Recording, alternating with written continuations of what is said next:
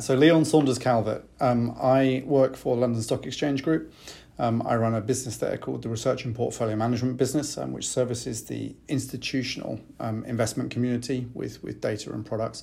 It's part of a company called Refinitiv, which was acquired recently by London Stock Exchange Group. And at Refinitiv, I ran a number of businesses, but most recently, prior to the merger, I ran the sustainable finance business, which of course included the provision of ESG data to the institutional finance community. Just a quick word, Louise, I thought that was excellent, by the way. I thought it was really, really interesting. I completely agree that perfect is the enemy of good. I would suggest that data never, ever tells you the answer.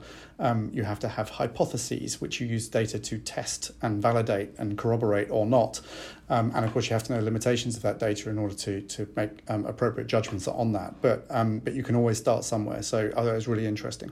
So I'm going to focus slightly differently. Primarily, I'm going to focus on climate analytics and the kind of component pieces that are developing in that space, and I think what's needed.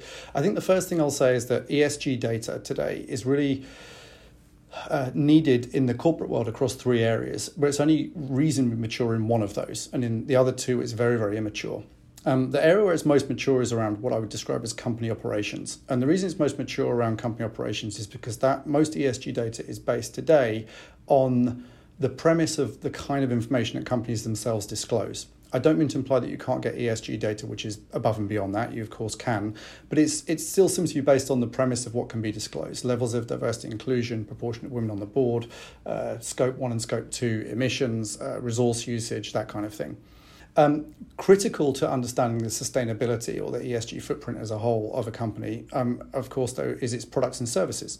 You can be an incredibly strong coal company in terms of your diversity inclusion practices and your efficiency of extracting coal from the ground and so on and so forth. But the problem is the fact that you are delivering coal. That's the problem for energy production. That's the issue, right? And if you take an exact opposite example, you might say that Tesla has lots and lots of problems with its company operations from an ESG perspective, but it does have 100% of its vehicles are electric vehicles, right? So products and services is a major missing component piece today in terms of robustness of data from the equation from most ESG data providers. And the third piece is even harder, and is something which I suspect that more of you are expert on than I am, but which is supply chain data. And the realistic scenario in the near future is that supply chain data is not going to be good enough in order to arrive at really decent conclusions around that data as it pertains to the ESG footprint of a company. But it doesn't mean you can't work with analytics and assumptions associated with supply chain of companies using things like input and output models and that kind of thing, which is, I think, what we're probably relegated to in the near future at least. There are two types of climate risk. Fundamentally, there are more, but they all essentially are differential to two types. One of which is transition risk, which is the transition to a low carbon economy, the process of decarbonising the economy. The other is physical risk, which is the physical risk exposures as a result of climate change, a changing climate and the changing environment associated with that. I often talk about the sanctimoniousness of ESG. It's very easy to be sanctimonious. It's much harder to necessarily actually do the right thing. It's easy to look from a transition risk perspective at what are the most carbon intensive companies, which is really easy because they're just all in the most carbon intensive industries today. And you can exclude yourself from all of those as an investor, for instance. You can just say, well, I'm not going to take part in that. Then I won't invest in those. Typically, that has a minor contribution. It's not zero, but it has a minor contribution to actually helping decarbonise the economy. The contribution is relatively small. It raises the cost of capital, I guess, to companies in that space. Really understanding what the opportunity to decarbonise is based on the technology that exists today. How ambitious can a company be in a given sector? It is easier to decarbonise the automobile sector than it is to decarbonise the aeroplane sector, as an example, right? Doesn't mean it's impossible, doesn't mean we shouldn't be ambitious, but having clarity on the trajectory of what is possible in different sectors is quite important in order to be able to help companies to account to what they can realistically do and indeed what they should be driving and be at the vanguard of. And that requires more than just data. That requires analytics, it requires methodology, it requires assumptions, and it requires hypotheses. Alignment to the Paris Accords is a non-trivial thing to arrive at when you're looking at a portfolio or a lending book or indeed an individual security, because you have to take into account those sector and those regional dynamics. When you think about physical risk, one of the big challenges associated with physical risk, and I bet Lewis has got a sense of this from all the work that he showed us earlier. One of the big challenges is the big data challenge, is you've got to connect, in order to identify companies and their exposure to physical risk, you've got to connect their assets, the assets that they own, to the locations of those assets, to the physical risk exposures at every single one of those locations. And you need to also understand the materiality of each of those assets to the company.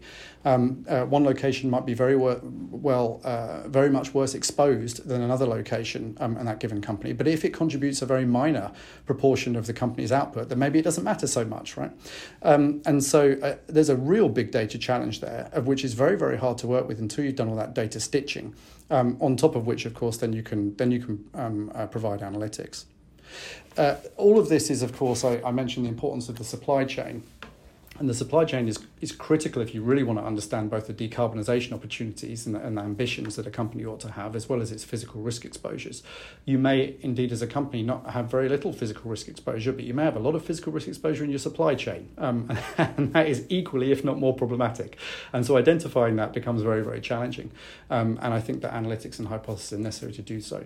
And finally, as a provocation, as I felt I ought to, based on my conversation with Millie, I think that, going back to my point about the dangers of the sanctimoniousness of ESG, there's been a lesson that I think that we've learned, or at least some people have learned the wrong lesson of the last 18 months with the terrible challenges of COVID-19 and everything we've lived through. Some people seem to have learned the lesson that COVID-19 demonstrates that we can decarbonise because carbon emissions were cut in a very, very slight way during the lockdown of the first year of the pandemic.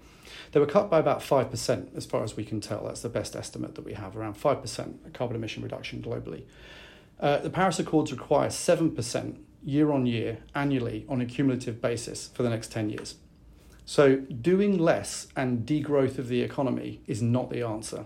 The answer actually has to be something very different to that. It has to be something like an equivalent of the Apollo space program, with mass mobilization of capital towards new R&D, science and innovation, towards decarbonisation capabilities. And indeed, there are definitely ways in which we can hold companies to account, but they require the kinds of analytics that I've hinted at in my opening remarks, and they require a removal of this sort of easy sanctimoniousness of, well, that's a carbon-intensive company, let's not invest in that then. All right, let me leave it at that for the time being.